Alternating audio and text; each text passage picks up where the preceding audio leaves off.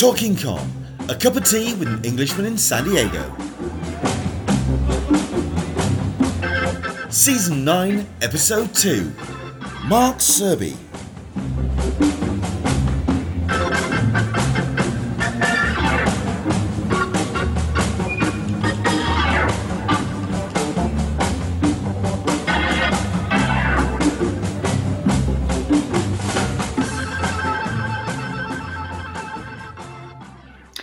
Hello there, everybody, and welcome along to Talking Con, a cup of tea with an Englishman in San Diego. My name is Leonard Sultana, and each and every Sunday we talk Comic-Cons, con culture, pop culture, and all the stuff and nonsense we get to enjoy at such events. Thank you so much indeed for joining us for episode 2 of the show. We had a nice, interesting episode last week where we talked to Simon Myers of Meanwhile in Commentary Comic Festival. A couple of technical issues as well as Chrome decided to completely freeze on me. But we got it sorted and we got the episode up. Hope you did manage to recap and watch that last week's episode. Because certainly the back end, when we moved over to the full Patreon stream, that's when we talked to Simon. We showed some great pictures of an amazing festival. I'm really hoping that Simon announces that Meanwhile we will be returning to commentary next week, because I think it's a show that sits nicely in the whole pantheon of British Comic-Cons. Really kind of supports the creators and encourages the new generation of creators, not just readers, just artists in general, to come forward. And I think that's a really exciting thing to be a part of.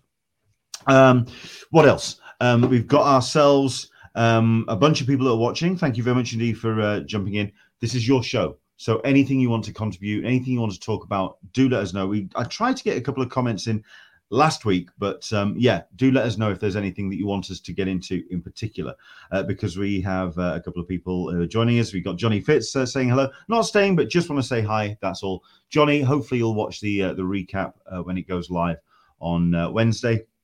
Either that or you can head to Patreon and watch the whole thing a little bit later. But yes, thank you very much indeed for joining us, Johnny.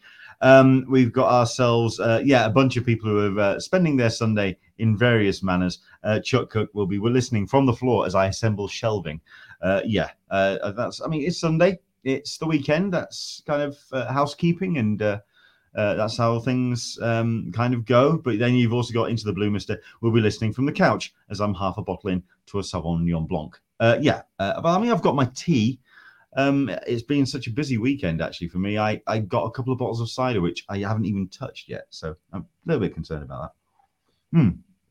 Slurp away. Excellent stuff. Chuck Cook as well. You got the better deal. Very possibly, but there we go.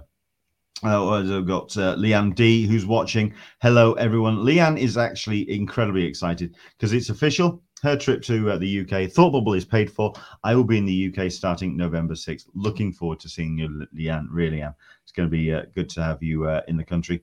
Clydine Nee is watching as well. Hello, Clydine. If anyone is new to the stream and doesn't know who Clydine is not only a fantastic colorist, but also she's the person that organizes the Artist Alley for San Diego Comic-Con. As you can imagine, she's a little bit busy at the moment because everything's gearing up towards San Diego Comic-Con Special Edition in November. We'll talk about that in a bit. But Clydine, it's a pleasure to have you along. Thank you very much indeed for watching. Into the Blue Mister actually has a comment in. Quick heads up, I was chatting in my local comic book store in Cardiff yesterday, and a Bristol con was mentioned for this time next year. Names dropped: Shakin, Sienkiewicz, and Simonson. That's Tripwire, and nobody really should have known anything about that. So those names are penciled, okay? Or should I say one of them certainly is more penciled than the others. That's Joel Meadows' Tripwire magazine, to be held in Bristol. That's not official, just to let you know. Whoever kind of spread that word about may have got that information from a... You shouldn't. Don't tell anyone about this. I keep this between me and you. They've kind of let the cat out of the bag on that. I can say that one of those names, like I say, more penciled than the others. So keep that in mind. There we go. What else we got? Andrew Dickinson. We've got So Tired, Needs Snooze, and slight spoilers. How dare Bond use that song for the end credits? I'm not going to say anything because I haven't seen it yet. I was going to go and see it on Friday, but I didn't get the chance. So hopefully I'll go and see it at some point, probably next weekend. But I'm looking forward to seeing No Time. I've got more excited about it actually now that it's dropped. If anything, because of some of the things that the actors have said, they seem genuinely excited about this one. Whereas some of the other times they kind of like are making excuses for them. And if you've seen the Daniel Craig documentary as well on Apple TV, which is very, very good, by the way. Apparently it's it's worth the excitement. So do go check that out. Like I say, I'm going to be watching it next week.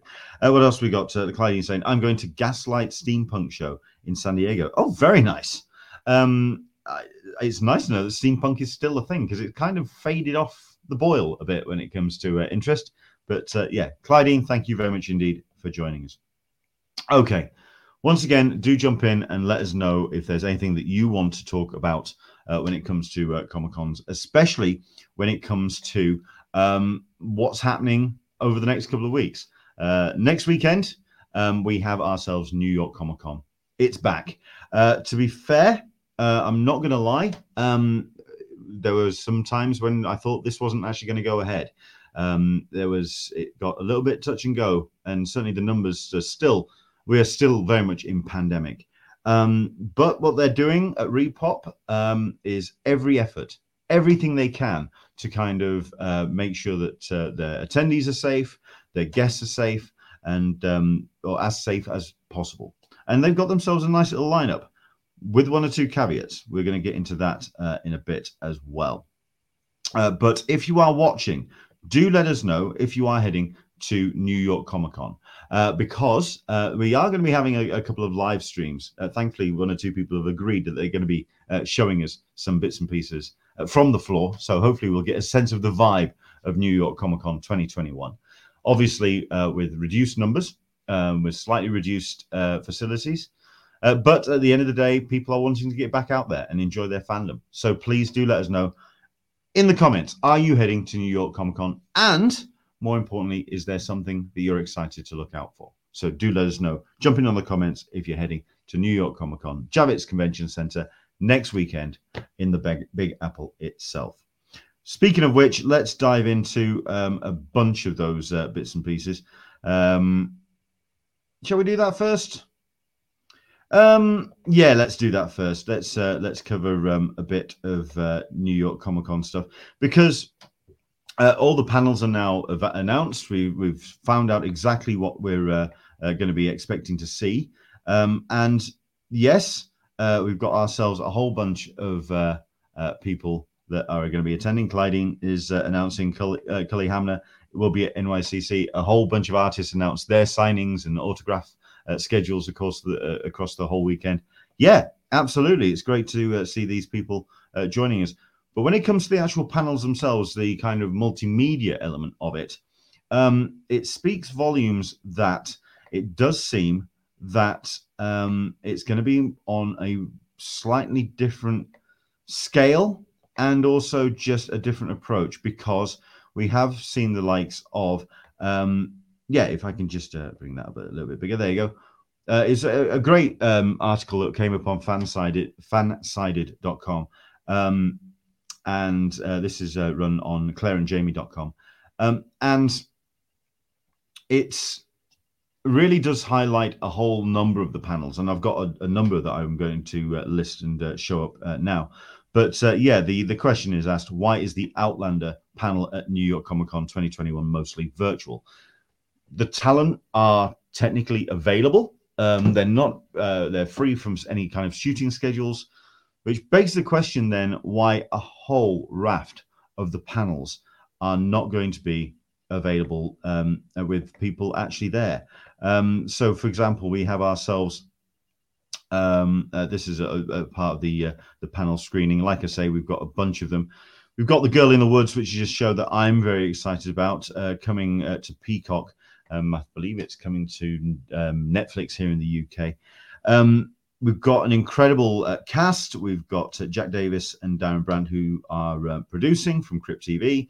You've got the co-exec producer, Jasmine Johnson. You've got the co-exec and the director, Kristen Ritter. If you've seen the the trailer for it, it's got a great vibe to a show. And I would be very excited to see this, except it is going to be a virtual panel. The people are going to be not attending, I believe, in person. So it's going to be very much shown as a virtual event. And as far as I'm aware, this is what we're going to be getting from a lot of the actual panels at Comic-Con, at New York Comic-Con. Another one as well, which I know that we've got a couple of people who are excited about the Expanse. It's going to be a virtual screening, the Q&A with cast and creators. Again, you've got a whole bunch of people. Nobody's listed about who's actually going to be taking part, but I can imagine with a nice jumped up Zoom call, pretty much most, if not all, are going to be available to talk about it. But for that hour in 411, it's going to be a virtual screening and a virtual panel. And again, this is the kind of thing that I'm seeing across the board. And if I can bring up the actual the listings for New York Comic Con, you can go through them now. Like I say, they are available. And yeah, to be fair, it's a hell of a listing. We've got some amazing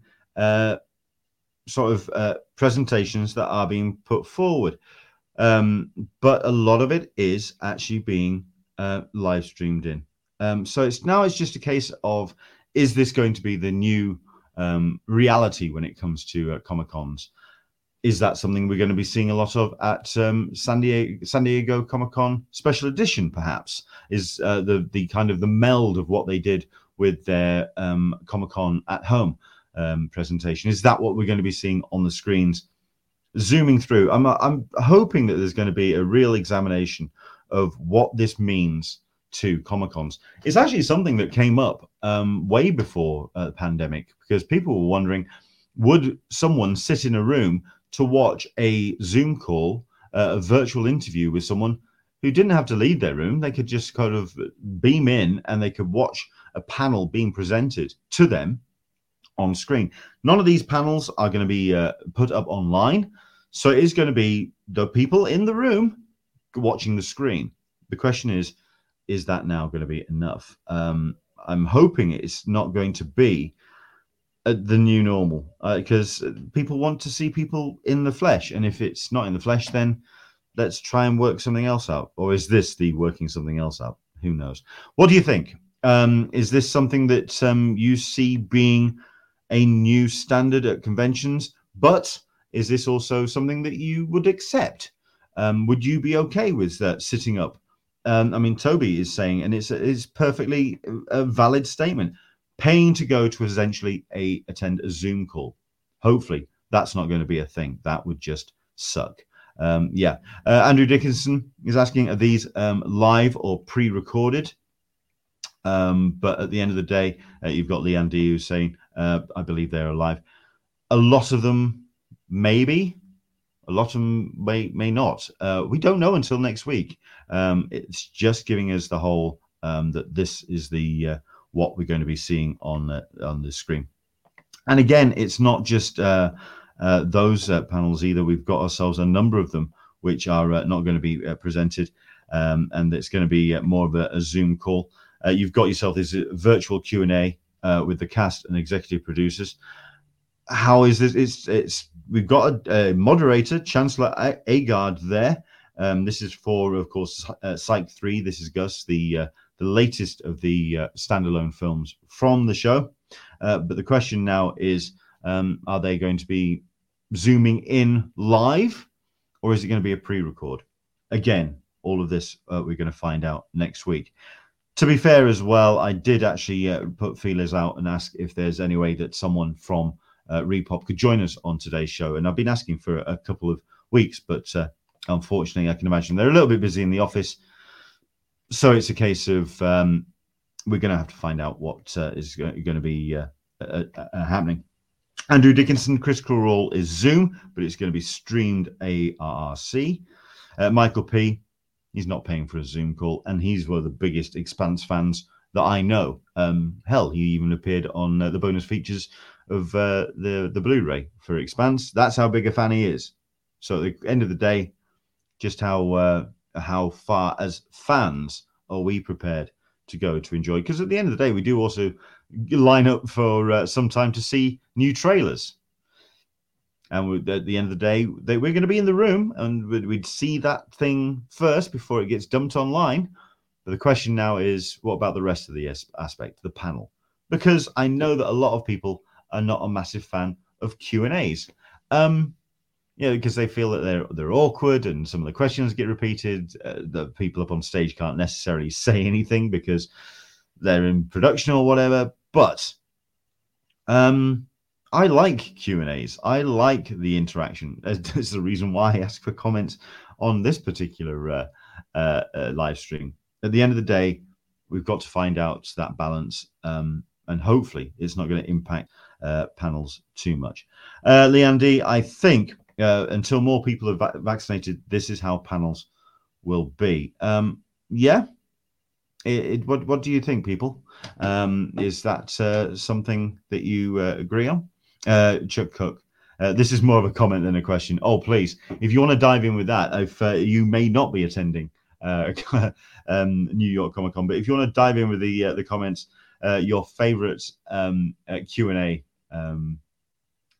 statement. I mean, for myself, it's the other one. I'd like to ask a question, but before you do, I would like to present this gift to the panel, at which point that swallows up with 5 minutes trying to get things sorted out. Clydine Nee, for Halloween, I highly recommend the comedy horror book 24/7 Demon Mark by DM Guy. Well, I know that they've in New York at the convention center, the Javits, they've been hosting like a book weekend. It's a book convention, book conference. So yeah, a whole bunch of books are being announced, and do check out your social media feeds because there's plenty that's been coming out in New York this weekend. Michael P, every now and then the Q&A has a brilliant question. Again, I think that might also be down to the moderator. If it's a good moderator, someone who can kind of keep things flowing, you never know, and keep things moderated well. So there we go. Again, we're going to do our best to get a live stream from New York Comic Con next weekend. Do tune in next week, and we'll see if we can get a whole bunch of people giving us a bit of the vibe from inside the convention center. I'm also going to be doing a little bit more research because something I was going to bring up and talk about on today's stream was actually the difficulty in booking for the panels. Apparently, there were a whole bunch of issues on the Repop site. The Enter the Metaverse site, I believe, is the home for all of the panels. And there were some real issues with getting those booked. But those ended up being a little bit unsubstantiated, and replies to them all got deleted, which means either comments were being made which people didn't necessarily want to back up or whatever. I'm going to have to do a little bit more research between now and next week. We'll see how it goes. And also at the end of the day, we'll begin the live report. So we'll find out exactly how it was to get into those particular shows. Clydine Nee jumping in on the comments again. Again, she's somebody who has very much more of an idea of what it takes to put these shows on and to get guests through the door. Even though they are not in production, they may not be able to attend live conventions because of their agreements with studios. Yeah, absolutely right. Right. I mean, there are restrictions, and a virtual call may be the best way to host it. But the question is then, is it a pre-record? Is it something that it's just easy to just kind of do something before the event and just live stream it or beam it up onto the screens? Or is it something where down on the floor, someone can ask a question, put it up to the panel up on the virtual Zoom call, basically stream the Zoom call live. You can get more guests in, you can get more interaction. Who knows? Keep those comments coming in. Let us know what you're thinking and what your thoughts are. Yeah, that's a whole bunch of panels and bits and pieces when it comes to New York Comic Con. We'll do our best to cover it the best we can and share a lot more of the information. But something else I wanted to bring up as well when it came to New York Comic Con is the reminder about the restrictions when it came. Well, not so much the restrictions, the things that Repop are putting into place to make sure that everyone is kept safe and well. And they are currently implementing the Clear Health Pass to verify vaccination means. So you don't need to bring your card, your ID. They can guarantee it's you. It's the shortest line of the off-site vaccination check spot. All you have to do is show them the green health pass on your phone to receive your wristband. So they've partnered with Clear Health Pass to allow easy, clear proof of COVID-19 vaccination and status and faster entry. Yeah, I think, it's basically, if they're saying Clear Pass, it's a Vax passport. It's something that the moment you say the words vaccination passport, people kind of go up in arms. But here they're calling it a Clear Pass. So it's up on the screen at the moment. Let's see if I can just make it a nice bigger so you can sort of like take a photo of the screen if possible. That's what you need to be scanning. If you are heading to New York Comic Con to enter the Javits Center, you'll need a wristband first to indicate you've verified your vaccination status. With Clear Health Pass, you don't have to do that. You just show it to get your wristband from the vaccine check location. Wanted to point that out because, again, it's something that I wanted to demonstrate that Repop are undergoing some measures to really do their best to keep people nice and safe. Excellent stuff. Thank you very much for all your comments. Keep them coming in, please. Anything else that you want to talk about, do let us know. We're going to get into a whole bits of pieces when it comes to other pop culture events as well. So if there's any shows that you're heading to where you've seen something that's looking exciting, do let us know. I mean, for myself, I think I can also make note about Wales Comic Con. I have been contacted by Jane Milner, and I can kind of tentatively announce that I will be participating in Wales Comic Con. It's the Telford Takeover, and I'm looking forward to seeing it, if anything, because the guest list is absolutely off the scale. Myself and Caroline were looking through the guest list this weekend, and it really is quite impressive. So let me bring up this screen for Wales Comic Con, taking place on it's we'll go to the top of the page. It is November the 20th, 22nd at the International Centre in Telford. And yet, Evangelina Lilly, Sean Astin, John Barrowman, Ian McDiarmid, a whole bunch of wrestlers that are going to be taking part. Dolph Lundgren, Brian Cox. I can get my Manhunter DVD signed. So looking forward to possibly getting a chance to meet him. Jason Isaacs, Mark Williams, Mark Shepard, Liam McIntyre, Edward James Olmos, who my missus was very excited to see on the list, along with Mary McDonnell as well. A couple of Firefly alums, so Summer Glau and Jules State will be joining us. Alana Masterson from The Walking Dead. Yeah, the list goes on and on. It is looking like one hell of a lineup. How many of those will actually be arriving? At the end of the day, they are confirmed for now. So let's see how it goes. Obviously, international guests coming into the UK. We've got those restrictions lifted from US travel, which is fantastic, which is why Leanne can join us in November. So now it's a question just to see how many of those guests stay on the list for November. But for now, I would also like to find out who I could possibly be panel hosting for. So fingers crossed, I'll be seeing you at Telford in November. So that's that. Into the Blue Mister, I was planning on attending Wales Comic Con, but still very wary of COVID, maybe next April. I totally understand and totally appreciate that. It was Meanwhile Comic Con that kind of broke through the barrier for me, because I saw people being careful, because I saw myself being careful, and I was doing my part and everyone was doing their part. I think if we are basically responsible if we're grown-ups about this, I think things can return to some kind of normality. I can totally understand and appreciate, however, an event of that size. Something that came up in Meanwhile Comic-Con, talking to the people behind the table, they actually felt that the smaller conventions served a very important purpose because it kind of broke that seal. People who are just going to a massive convention as their first one back post lockdown, I won't say post pandemic because we're not there yet. I think that's a culture shock. And anyone who is wary about that, Into the Blue, Mister, I totally get it. So you do you. You absolutely do what you need to do to stay safe and secure about your own personal safety. I totally get it. But there we go. I mean, this is a good comment from Clydie. I'm loving the moody lighting, by the way. I don't know if I may need to turn a big light on so you can actually see me. I think you have to consider air circulation. There's a good article about the spread of COVID-19 on the EPA website and when it needs to be done with air conditioning systems. Yeah, I agree that. I think, Meanwhile kind of helps because it was almost an open air event.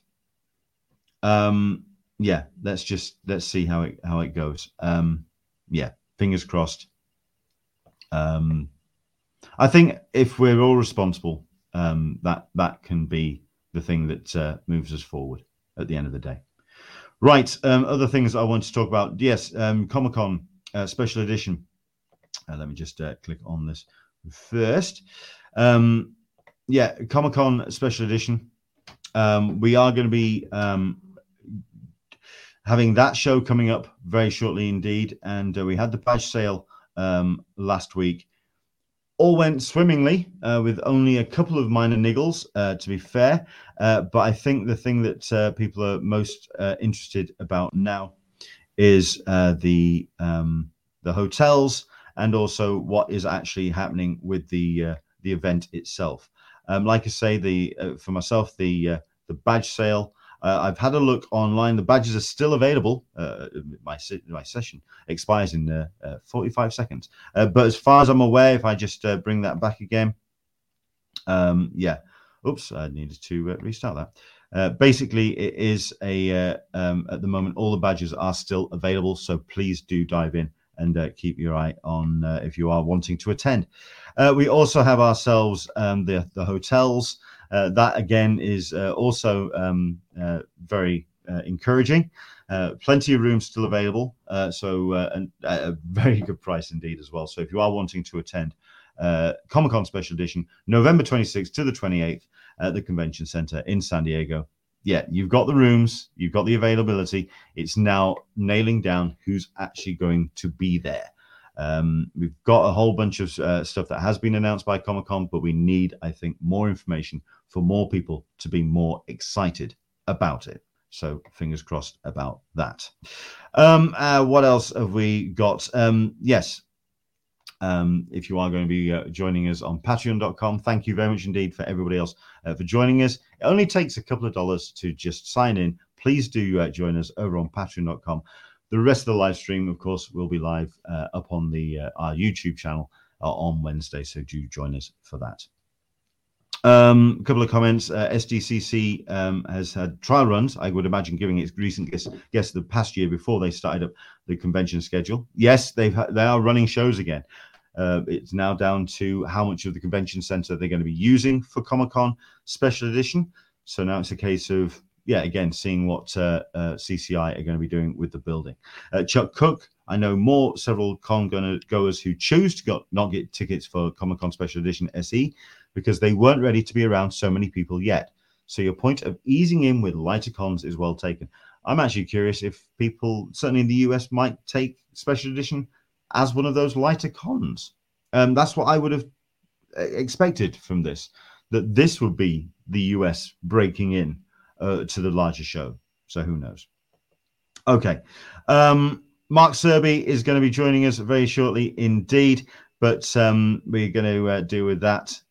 He's been very positive on his screen. I'm very tempted to just bring him in so he starts gesticulating to our audience as well. But tell you what, I am. Sorry, I'm going to do it anyway. Hello there, Mark. How are you doing, sir? Oh, shut up. It hasn't... you weren't still enough. No, that's true. I wasn't. Can you tell that the evenings are really starting to come in here in the UK as well? Look at this. It's real Halloween moody lighting. It's weird. I've got all the lights. You've got none of the lights. What's I've got going none on? of the light. Hang on. I've got to sort that out. It's weird. It's weird. I mean, I know there is. Dear me. I know there's a bit brighter. Bit brighter. There we go. There we go. We can see you now. There we go. It is. Is that a good thing or a bad thing? Please let me know in the comments if you want me to turn the lights back off. So there we go.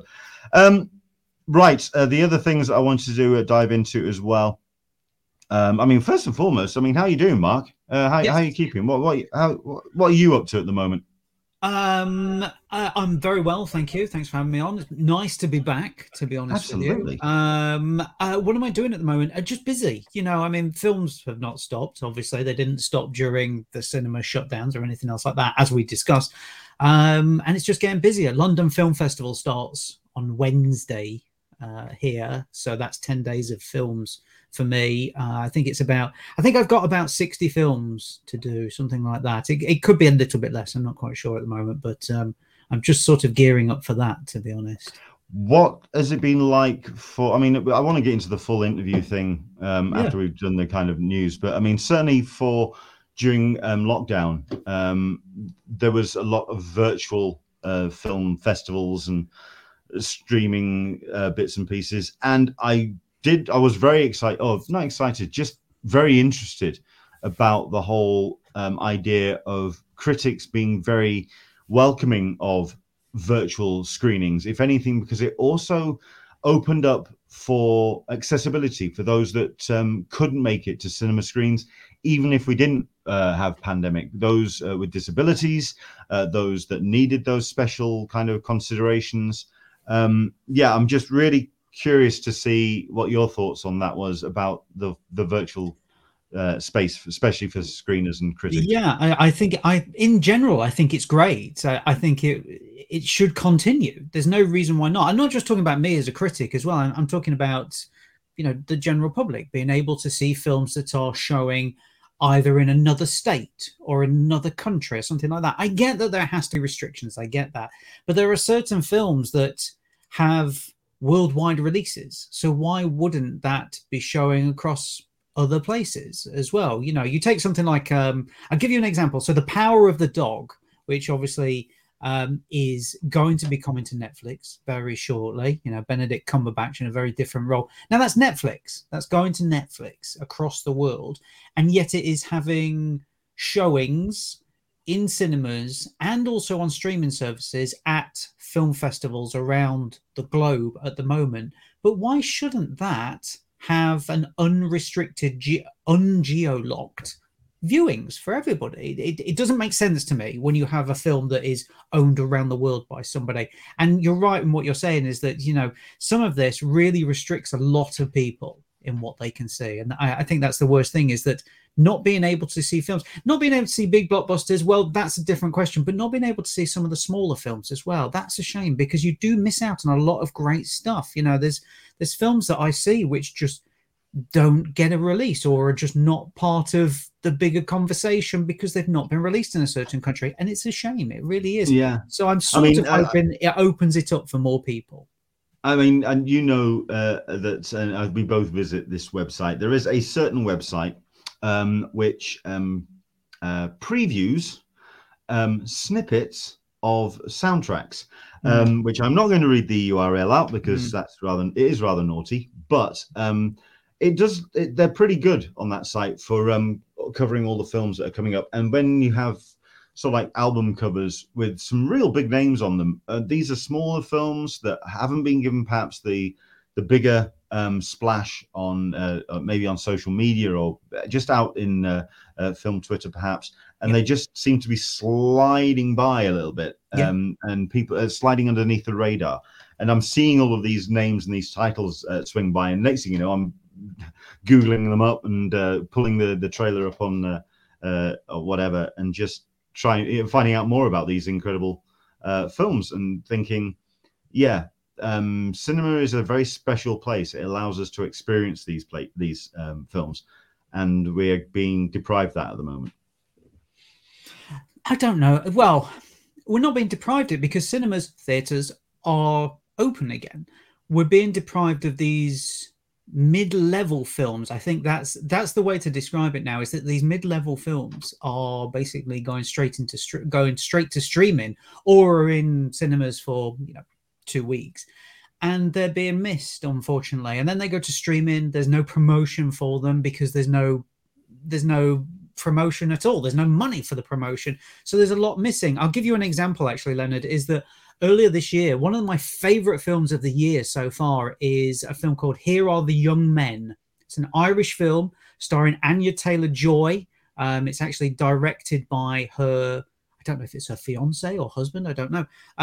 Has got a couple of other big-ish actors in there. It's an aggressive coming-of-age tale set in Ireland in the 90s. It's a fantastic piece of work, but it just went by the wayside because there's no money for it. It went out onto digital, then it hit DVD about 6 weeks later, and it's now on Netflix and on Amazon Prime because they're desperate to make their money back, so they're trying to push it anywhere they can. And I think that's part of the problem. I mean, look how many films that are on Netflix that you can guarantee your eye will go, that looks awesome, I'm going to put that on my watch list, and then you never get around to watching it because you're kind of like, oh, the moment's gone, I've forgotten it.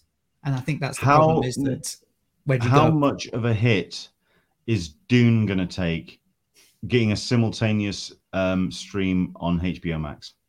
That's the bad one, isn't it? That's the bad. I mean, it's doing really well around the globe where it is not on streaming. Basically, I've noticed it is financially doing pretty well. We're gonna get into box office records in a bit later on in our conversation because but in terms of that, it's going to take a big chunk. It really is. It really is. And it was I got right why they wanted to make that decision at the start of the year, but it should have been done on a film by film basis rather than anything else.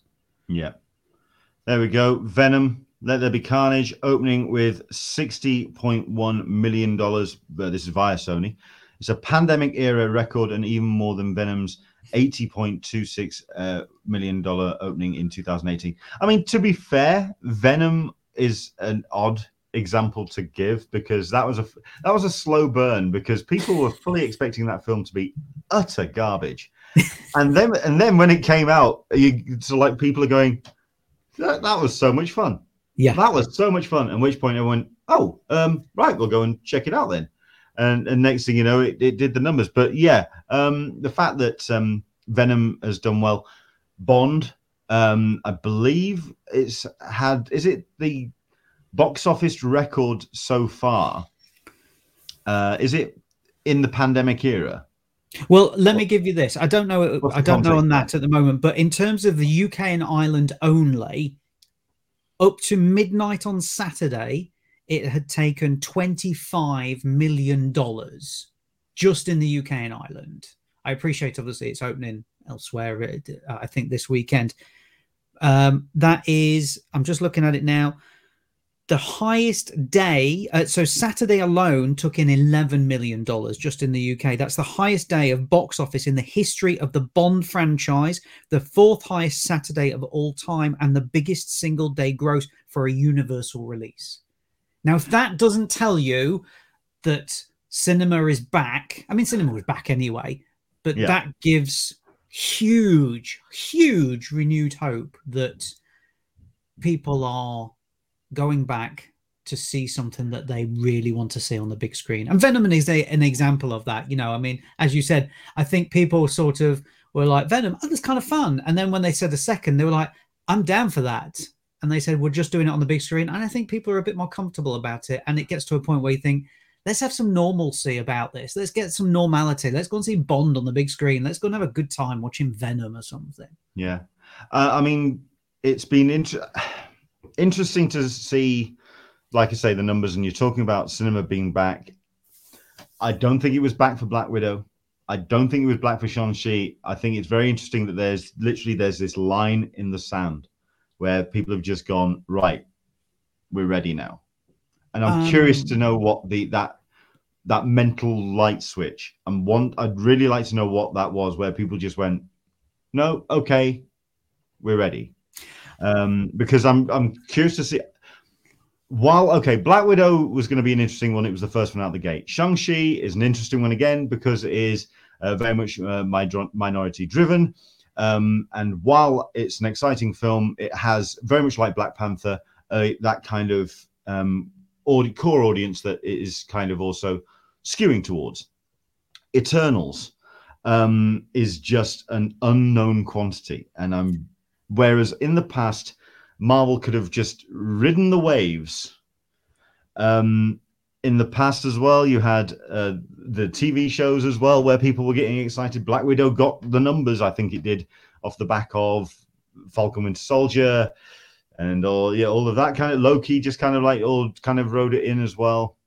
I don't think Eternals has got that. What If is fine, but it ain't generating the heat that I think Marvel may have wanted.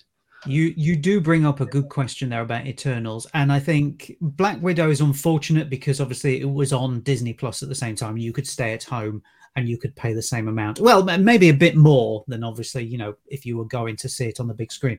So I think that's a slightly different one. I think that is maybe something that shouldn't be included to a certain degree. Shang-Chi has pulled big numbers, bigger numbers than I think a lot of people were expecting as well, and deservedly so. I think it's a great film. You've got to remember as well, is as you just said there, Leonard, is that there is a hardcore audience for that, but the standard Marvel moviegoer who doesn't read the comics, I'm including myself in this one as well, was unsure what it was. You looked at it and you went, I don't really know what that is. I mean, I looked at it and went, that looks like a wuxia film. That looks like Crouching Tiger, Hidden Dragon. I'm there for that. Sure. Count me in. Absolutely. Well, that's the thing. I mean, Shang-Chi, like I say, I mean, all you have to do is just put up a cover and you could sell it off that. It's the riding off the Bruce Lee 1970s excitement. Fine. As a comic, that and that works. And you could also do that for the films as well in that regard. Right. For all of the love that the industry has for Jack Kirby, your average person on the street wouldn't know who Jack Kirby is to spit on him. They wouldn't recognize what his influence is. They wouldn't know what and what he brought to comics. And I'm sorry, I own Eternals, the original New God series. It's a bitch to get through. It's really bloody. It's dense. It's really, really hard. Kieran Gillen has got his series coming at the moment with Issad Rivik, which is glorious. It's gorgeous to read. It's gorgeous to look at. It's still an absolute bitch. It's an absolute swine to get through. How this is going to be as a movie, it's going to have to be the cast. The cast are going to have to be on every bus and every poster.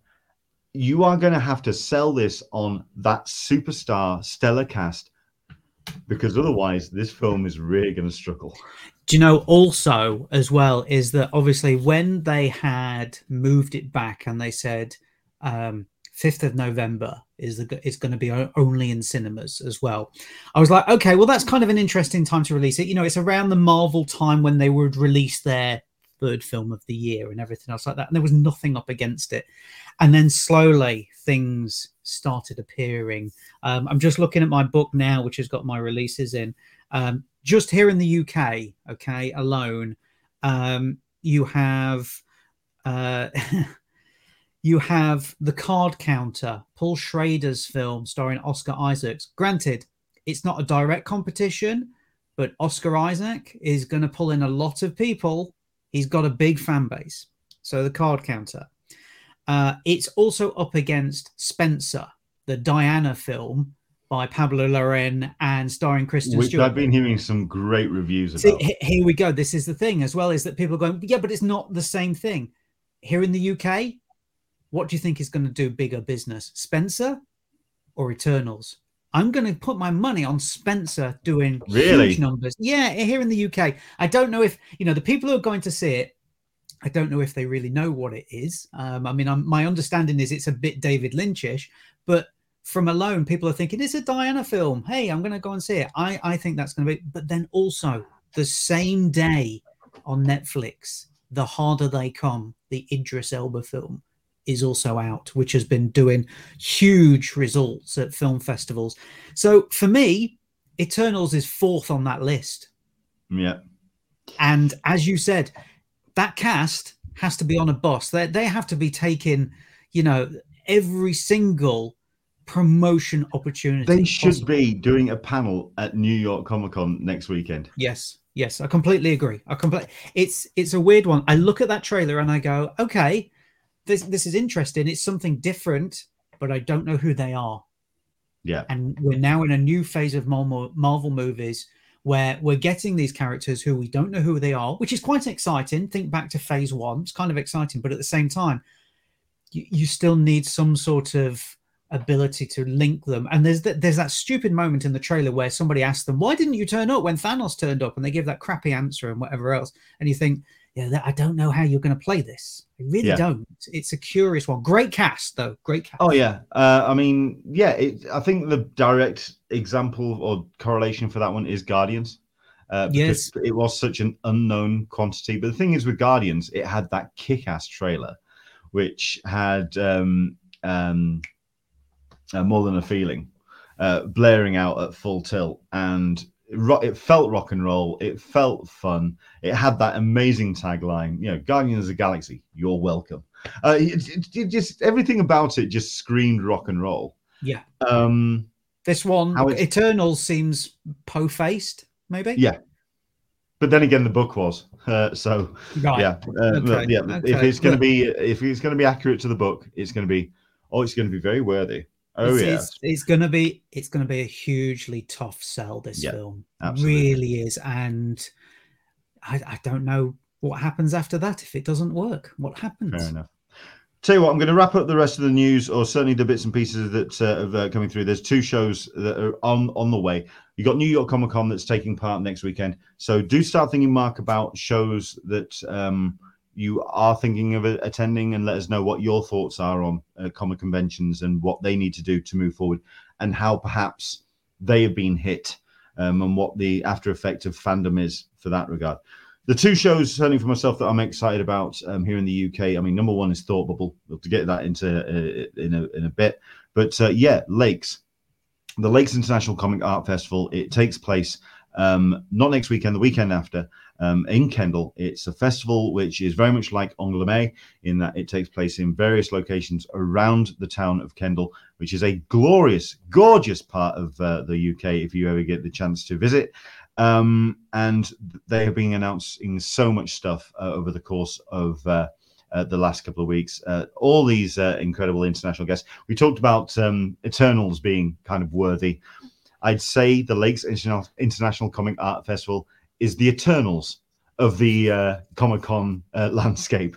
It's very worthy. It's got some great talent that are going to be showing up. You've got the likes of Sean and Jacob Phillips. You've got Sarah Begum, who was nominated for Best New Talent at the Tripwire Awards. You've got all these amazing people that's going to be showing up. David McKean is going to be doing a panel. We're talking about Raptor. That Texas Blood, so you're going to have Chris Condon and Jacob Phillips talking about that. Like I say, this is the kind of thing. There you go. There's a lineup right there. The power of political cartoons, the secret formulas of comic timing in comic strips, and check it out, an extravaganza of comic art from the Czech Republic. That sums up the Lakes International Comic Art Festival for me. Meet Jeff Lemire. Yes, you've got a couple of your mainstream creators as well, but this is more about your grown-ups that like their comics, if you know what I mean. So I don't know. I mean, there's a number of great panels for the kids, and yes, I mean, let's talk about that. We've got ourselves something as well, which is taking part at the same time. It's as part of the festival, which is Little Lycaf. and it's a bunch of workshops which are going to be taking place, held at the Shakespeare Centre in Kendal, which is, again, another great little building, and it's providing activities for kids and the families. Spaces available in the workshop sessions. Loving the little adaptation of the graphic as well. But yeah, there is some stuff that is taking part at Kendal. But to be fair, the actual show itself, it's more for a very, I'm not going to say dry. I'm trying to avoid really boring descriptive terms. It's not dry. Come on, Mark, you're the one with the good command of language. Educational. Educational's one. It's not boring. Informative. It's not pro-faced. Thoughtful. Considered. Which never sounds like rock and roll to me, does it? I mean, come on, let's be fair. Yeah, no one. Let's put it this way: no one gets to Sunday of Lakes International Comic Art Festival and goes, "Yeah, Lakes hardcore." Yeah, it's not that kind of. It's not that kind of show, but it's going to be worthwhile checking out if you are heading to Kendal not next weekend, weekend after. Do check them out. It's the comicartfestival.com. All the listings on there. I mean, like I say, we've got some great panels on there, and they're showing Road to Perdition as well on the Sunday for the hell of it. And also, I've got this panel, which is one of the panels which are really, really fun, which is the big live draw. They get themselves the sofas. So they've got a moderator. You've got two people on the sofa. You've got two people on the drawing tables, and they just keep swapping them around. So you've constantly got the interview that is going on, and then you've got this art being created up on the screens behind you. You've got Charlie Adlard. You've got Maria Bjorklund from Finland, known for Planet Z. You've got Sean Phillips, and you've got Steve Yeovil from 2000 AD. So you've got this massive sort of breadth of comic artists. That's going to be taking part, I believe, that's on the Sunday. I think it's one of the shows that, or one of the presentations that wrap things up. Looks really fun. So there we go. That's Lakes International Comic Art Festival, comicartfestival.com. Do check out more there. When it comes to Thought Bubble, preparations for that barreling down the pipe as well. We've got ourselves a great sketching spotlight panel that's going to be taking part. Already you had the likes of Sarah Alfagay, you had Christian Ward, you had Casper Wingard, Danny Kitbus, and Raphael Albuquerque, that's a lineup and a half. You've also got I'm forgetting his first name. It's Alvaro Martinez Bueno. Sorry, that's them.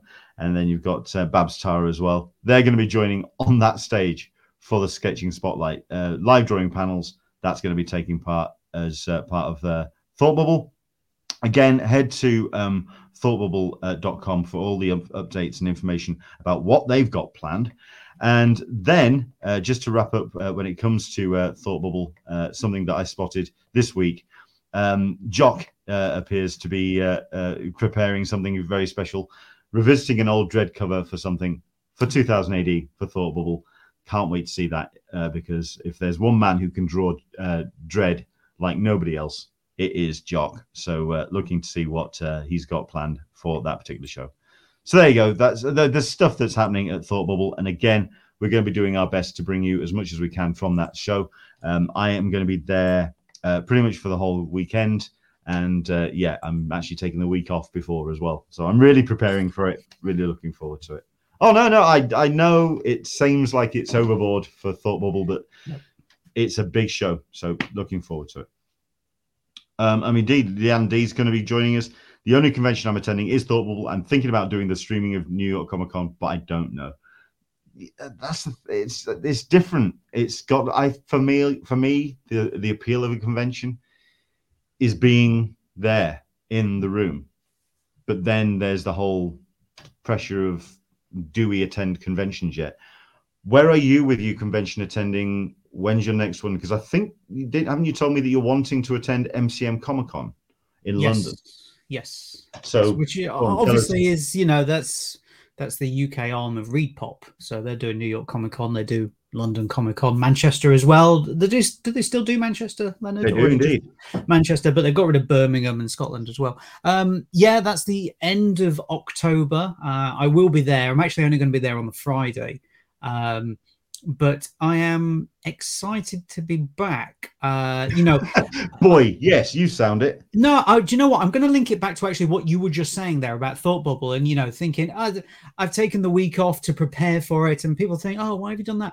But there is this genuine excitement about going back to something that we did all the time, and we sort of took for granted, that you want to prepare yourself. I'll give you an example. Is that when here in the UK we were finally allowed back in football stadiums, soccer stadiums, I had got it in my head that the first home game of my team, I wasn't just going to go on the train, go to the game, come back. I was going to go early. I was going to meet my friends. We were going to have drinks. We were going to go to the football. I was going to go out for dinner afterwards, get some more drinks as well, stay overnight as well, get up early, wander the city, everything that I kind of took for granted. And I think, and that's what I did, is that I went and I did all of this thing where you're kind of like, yeah, well, it never really occurred to me. And I was like, this is great. This feels fantastic. And I feel a bit better for doing all of these bigger things, these wider things. As I said, staying the night and doing other things. So you taking the week off, preparing for it, it makes sense to me, because you're kind of getting your mind into the set of it, of going, right, we're going to do something that has been alien for almost 2 years. I'm going to prepare myself for it. And I don't want to go big, but I want to go ready for it. I want to be prepared. I want to be excited. I don't want to be tired and falling asleep at everything. So I'm going to have the wit. So I get that, where you're coming from. And it's the same with MCM. I'm just curious to see who the talent is that they get. So obviously they've already announced Tom Hiddleston, which is, it's a huge get. There's no two ways. Isn't it Tom and Sophia? Yeah, and Sophia. Yeah, so they've announced both of those. But I was also interested to see what their restrictions are for their photos. So their photo restrictions are basically you wear your mask when you're in the queue and everything. There is going to be a partition down the middle, but you can take your mask off when you have the photo. That's it, out the side, basically. It's exactly the same restrictions as what New York Comic Con have got in place, I believe. So you have to show your vaccine passport and everything else like that. I can understand that. I get it. Don't worry. That's fine with me. It's just the way of the world at the moment. It will change. Give it a year. Those plastic screens will be gone, something like that. But if you want your photo with Tom Hiddleston, that's just unfortunately the way it's going to be at the moment. And it's a rarity as well. But I'm curious to see who else they're going to be. This is the thing, because it's coming they need to be announcing sooner rather than later. See, that's the thing. So in the week they announced Charlie Cox. Yeah, pretty big name, I would say. They announced a number of. Was it My Hero Academia? Yes, yes. Which they normally they do normally have a lot of voice actors there as well, but at this moment they don't have a lot of. They don't have a lot of ability to get people from America or from other countries over. Now, granted, travel restrictions here in the UK are changing from tomorrow anyway, but I think that might be a bit late in the day to try and get anybody, because chances are most people are back at work acting or voice acting or something.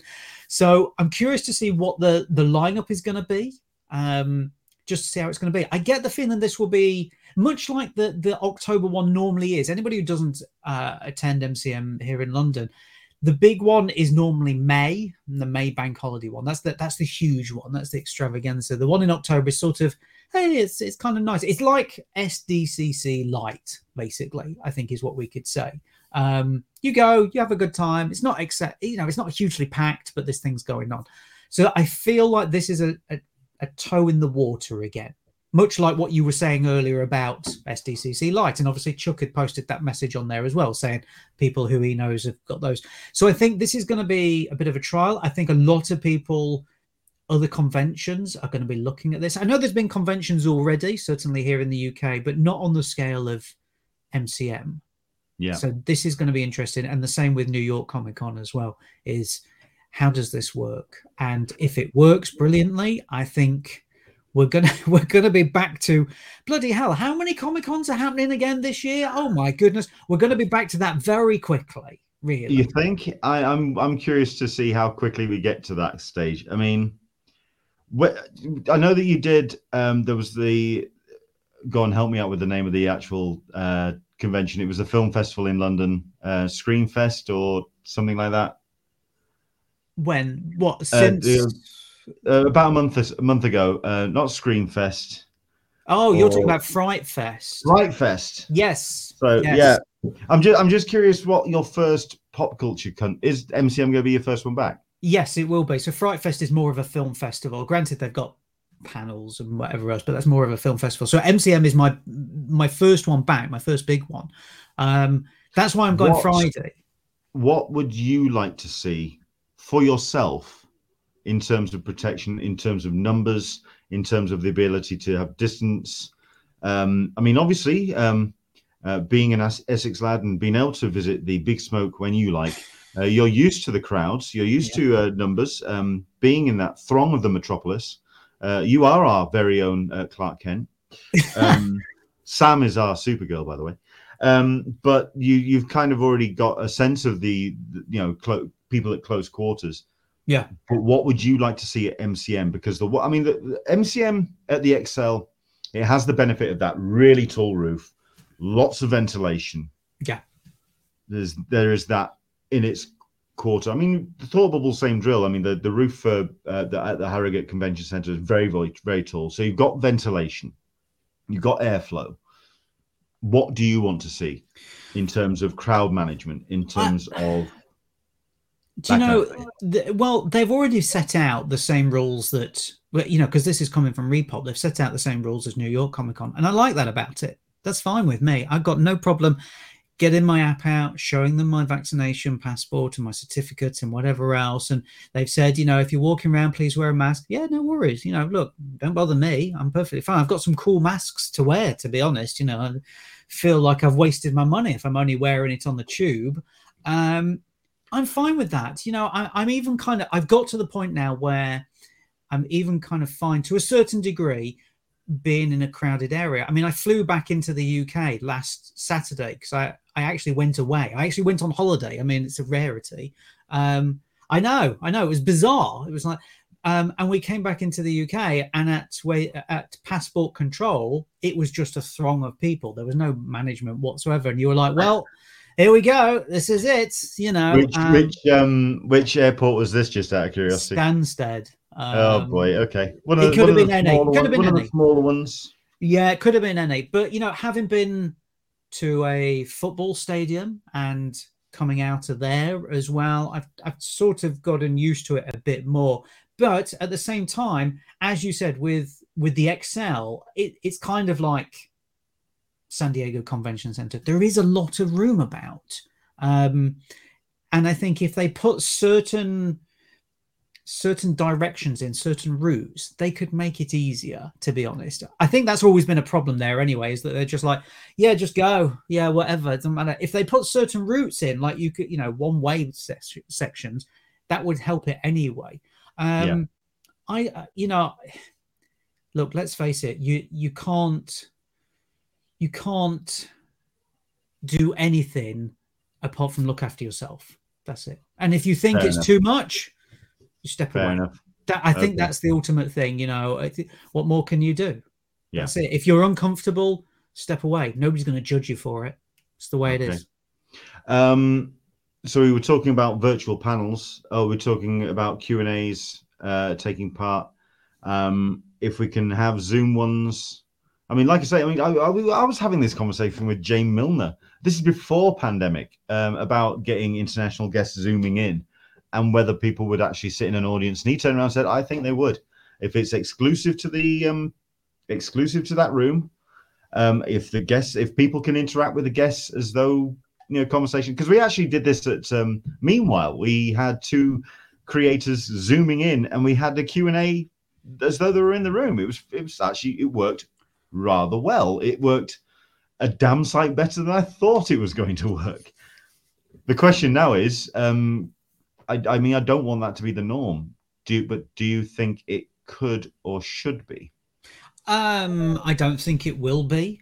I think you'll get a few more panels along those lines because some people don't want to fly, or let's be honest, it's cheaper just getting them on Zoom for an hour than anything else. I have to say that one of the cinemas in central London, the Prince Charles Cinema, have been doing that for years anyway, is that they would have, when they would do a Q&A or something, there was somebody in the US, they would just have them on the big screen behind you, and then you would have the British talent, whoever it was, on the stage, and it worked perfectly. It was great. So I think you'll probably see a few more. I don't think you'll see loads because already, I mean, you said this to me last year anyway, that your ears hurt from the amount of crappy audio from Zoom and Skype and whatever else. And I think people are rightly like, come on, look, let's be honest. We're now into October 2021. I get it. You couldn't get great audio equipment in April, May, June 2020. We're now at the end. How are you still having crap audio and crap video? I would like to know why people are still struggling with how to operate Zoom. We've had it. We've had 20 months of practice now. That's the thing, you see. So I think it'll get to a point where, yeah, there are people who are just like, you know what, I can't be bothered with it. No, I'm not going to do it. I just want to be there in person and feed off the energy. I think that's the thing. But you'll still see some. There'll still be people who are like, look, I can dedicate an hour to you over Zoom, and people will go, well, that's better than nothing. That saved us $5,000. I think ReadPop actually had it better. And they kind of instigated it with the whole, if they are going to do Zoom calls, augment them with the face-to-face or one-to-one Zoom conversations. Because I think that's value for money. I think, let me rephrase that. It's great for that opportunity to come up so you can spend time with your hero for 5 minutes for $75 or whatever it was, which was just ridiculous. Okay, value for money was possibly not the best turn of phrase, but the opportunity was there, and at least that's something you could. I mean, anyone who does a talent that can do like a Zoom call for like half an hour and then just pencil in another hour to just do a bunch of one-to-ones and make quite a considerable amount of money out of it. Well, this it's already an option. It's an option that's there. Don't forget, this one-to-one type thing started with the first lockdown around the world when Cameo springed up, and you could pay X amount of dollars to get a video from your favorite actor, because ultimately they were doing nothing. They were sat at home, so they were like, pay us $75 and I will send you a video. I'll give you an example. My friend, who's a huge Alex Winter fan, his mom paid and basically it was Alex Winter. The video was no longer than 30 seconds, and it was just him saying, I hope you have a good birthday. It was like 2 lines from Bill and Ted, and that was it. And I'm like, your mom paid for it. Come on. I mean, yeah. But all of a sudden they found new ways of making money. And it seems to still be going to a certain degree, because they were like, we can't go to Comic-Con and we can't take your money directly in person. Instead, we'll do it through this app. Fantastic. So there's still ways of doing it. That will still continue.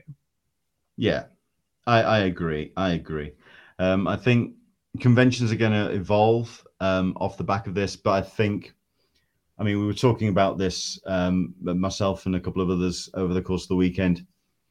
This isn't just necessity out of what we're currently going through. I think there's also going to be, this is scar tissue from some long-term trauma, and that's not going away anytime soon. Yeah, I think there is a case of things needed to change. Yeah. But nobody wanted to do it because they didn't want to be the people who were doing the change in case it went wrong. And now this has come around. It's given them that option. I'll give you an example. And this is a thing that I cite all the time, is Trolls World Tour film. Okay. That film came out just as cinemas had shut down, and Universal turned around and went, you know what? Let's put that straight on streaming for a premium price. Let's see what happens. What happened? Yeah. It made more money on streaming than it would have done on the big screen. And suddenly everybody went, wait a second, how much did that make? We better do that with our films. We better start doing that. That was the instrumental film that changed everything. And I think we're seeing that now with Comic-Cons and with large scale events to a certain degree, is that suddenly somebody's put something in place and other people have gone, how did that work? And they go, it worked brilliantly. A lot of people were very comfortable with it. It helped us as well as an event. And they go, we'll take that as well. We'll do that. Yeah. Thank you very much. And I think that's what we're going to see. So I think somewhere along the line, there's going to be something that we're used to when we go to conventions. I'm not sure what it's going to be. There'll be a big change. And you'll go, oh, I don't understand it. And then by day 2, you'll be like, I totally get it. Why they've changed it. It makes complete sense. And actually, I feel much safer. Okay. One of those shows that really went all in with the way it did things and really changed the format of it. I will wrap up on this. This will be the last question, and we'll say our farewells and we'll keep it nice and tight. How excited are you for DC Fandom? There's the giggle. There's the laugh I was waiting for. When's it on? It's a very good point. Even I'm not entirely sure. Hang on. There you go. That's how. I mean, I know that I'm invested in the Batman and I'm invested in the Flash, but that's more for personal reasons because I know somebody who's involved in production. Yeah, we'll slide over a lot of the details there. October the 22nd is when that drops, which means same weekend as MCM. The same weekend as MCM, so 3 weeks time. There's the thing about DC Fandom, and I bitched about this when it dropped last year. It was just one big video dump. There was no interaction. It was all pre-recorded.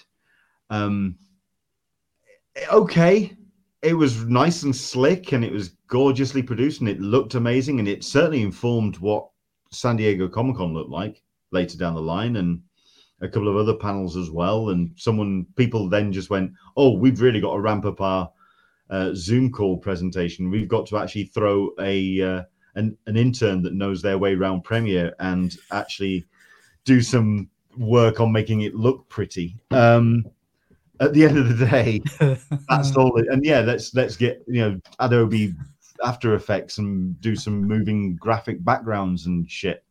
Fine, it looked great, but there was no two-way dialogue. It was literally just one 24-hour long EPK, and I was bored rigid.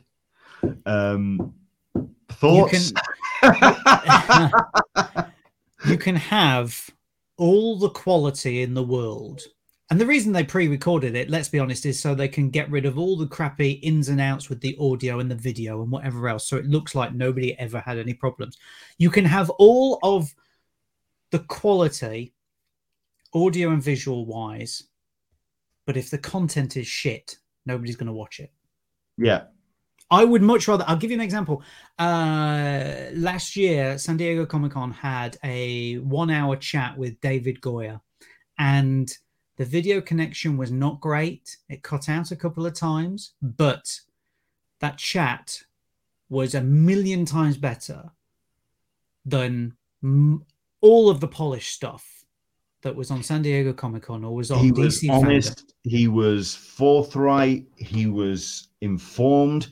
I'm not a massive fan of a lot of David Goyer's output, but the man knows his industry. That's the reason why he still keeps the work. And also, it was interesting. That was the thing. You come to a panel because you want to be educated. You're invested in the person, or you think it's going to be a really fun panel. Bob's Burgers is a fun panel at San Diego Comic-Con every year. Whether you've seen it or not, it doesn't matter. If you turn up to DC Fandom and you go, I can't wait for the Batman. And they go, so the Batman is out in March 2022. And here's the first trailer. You think, I'm done already. This is rubbish. This is so clinical and without emotion. What's the point? I would much rather have somebody's internet crack out half an hour and it spend 10 minutes trying to get it back, and then he comes back and the conversation is still more interesting than some sort of, pure pre-packaged EPK, as you said, I'm fine with that. I'm fine with that. But putting something out like that. Leanne D, fandom only did great because of the Snyder bots. She's right. She's bang on for the a lot. Okay, yeah. For a lot of the grief that I have about Zack Snyder and his followers, they did provide a lot of the entertainment for that weekend. But she's right. Absolutely bang on the money is that they would not have got anywhere near the numbers they got if they did not have that film premiering on HBO Max, within several months. If that panel did not exist, goodness knows what those numbers would have been. Yeah. So there we go. Chuck Cook, let's sit and watch trailers for 24 hours straight. Yeah. There was some attempts at trying to keep it light and interactive. There was some nice kind of like art panels and one or two bits and pieces when it came to like cosplay, but it was all drowned out by DCEU kind of stuff. But yeah, there was no cohesion to the way that the panels run. Yeah, I'm really hoping that they provide more of an interactive thing, because if they don't, then again, it's just going to be incredibly dull. Netflix did the same thing recently. I missed that completely.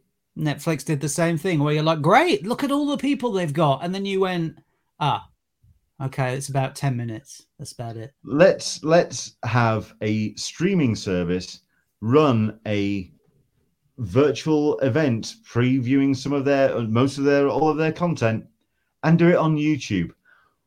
What?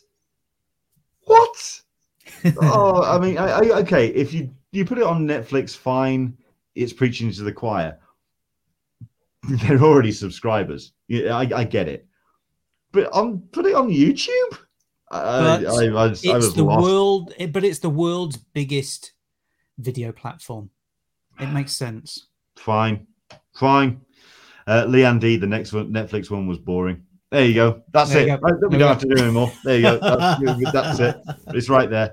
If anyone from Netflix is watching, number one, thanks for joining us. Congratulations. Number two, your show was boring. Deal with it. So there we go. Excellent stuff. So thank you very much indeed, Mark, for joining us. I know that we're getting other guests lined up, and we've got a couple of bits and pieces coming up down the pipe for future episodes. But Mark has been part of Talking Con pretty much from the start. When we got this thing up and running, he's part of our DNA, and it's a joy to have him on any time. And Mark, it's been a pleasure. Thank you very much indeed. Thank you. Thanks for having me on. Should mention one thing. Go on. Well, you were going to ask me there, where can people find me? I'll answer that. I'm on Twitter, Mark_Searby, website, marksearby.com, film reviews here in the UK, Friday afternoons on Phoenix FM, Saturday on BBC Radio Suffolk, Sunday on BBC Northampton. My books about Al Pacino and obviously the legend that is Rick Mayall are everywhere available. Also, what I should mention is there is a very exclusive interview coming to the Convention Collective. It will be not this week coming, the week after, with somebody who was hugely instrumental in my career as a film critic, and also I would imagine hugely influential in the amount of films that Americans and people in the UK saw through the years, and he has been a fixture of probably everybody's lives. And I'm really pleased and excited to actually get to interview him. So I'm not going to tell you who it is, but I am so excited. It's unbelievable. I can't even believe I've got an interview with him, to be honest. Whoa. Okay. And the man's interviewed some of the biggest and the best. So, yeah, okay. Looking forward to seeing that interview with Chris Nolan coming up on the Convention Collective. If only. If only. You've got Leanne D. Good to see you, Mark. And, yeah, it's like I say, it's been an absolute pleasure. Yeah. Listen, we did not create this page. ! Which I'm sorry is one of the best site names ever.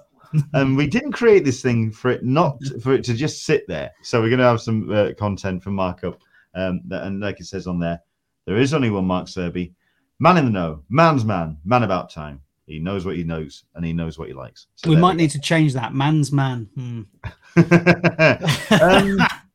Men want to be him. Women want to be with him.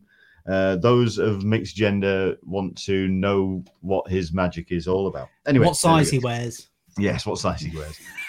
From myself, you can find me on most of the social medias, Englishman SDCC, and of course you can support us at patreon.com/an Englishman in San Diego. It's been an absolute pleasure to have Mark on. Thank you very much indeed for watching. For those that are watching after the fact, you could have watched this live by joining us at patreon.com/an Englishman in San Diego.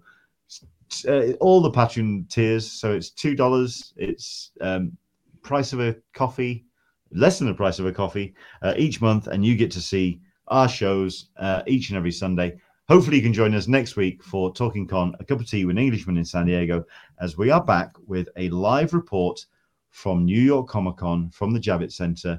Hopefully you can join us 6 p.m. next weekend. From myself, from Mark, from us to you, we'll see you later. Take care.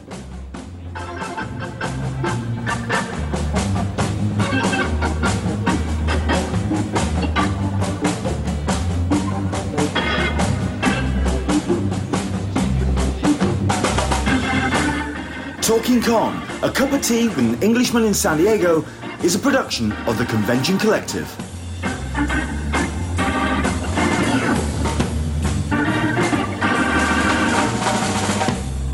Support the podcast by visiting patreon.com/an Englishman in San Diego and visit theconventioncollective.com.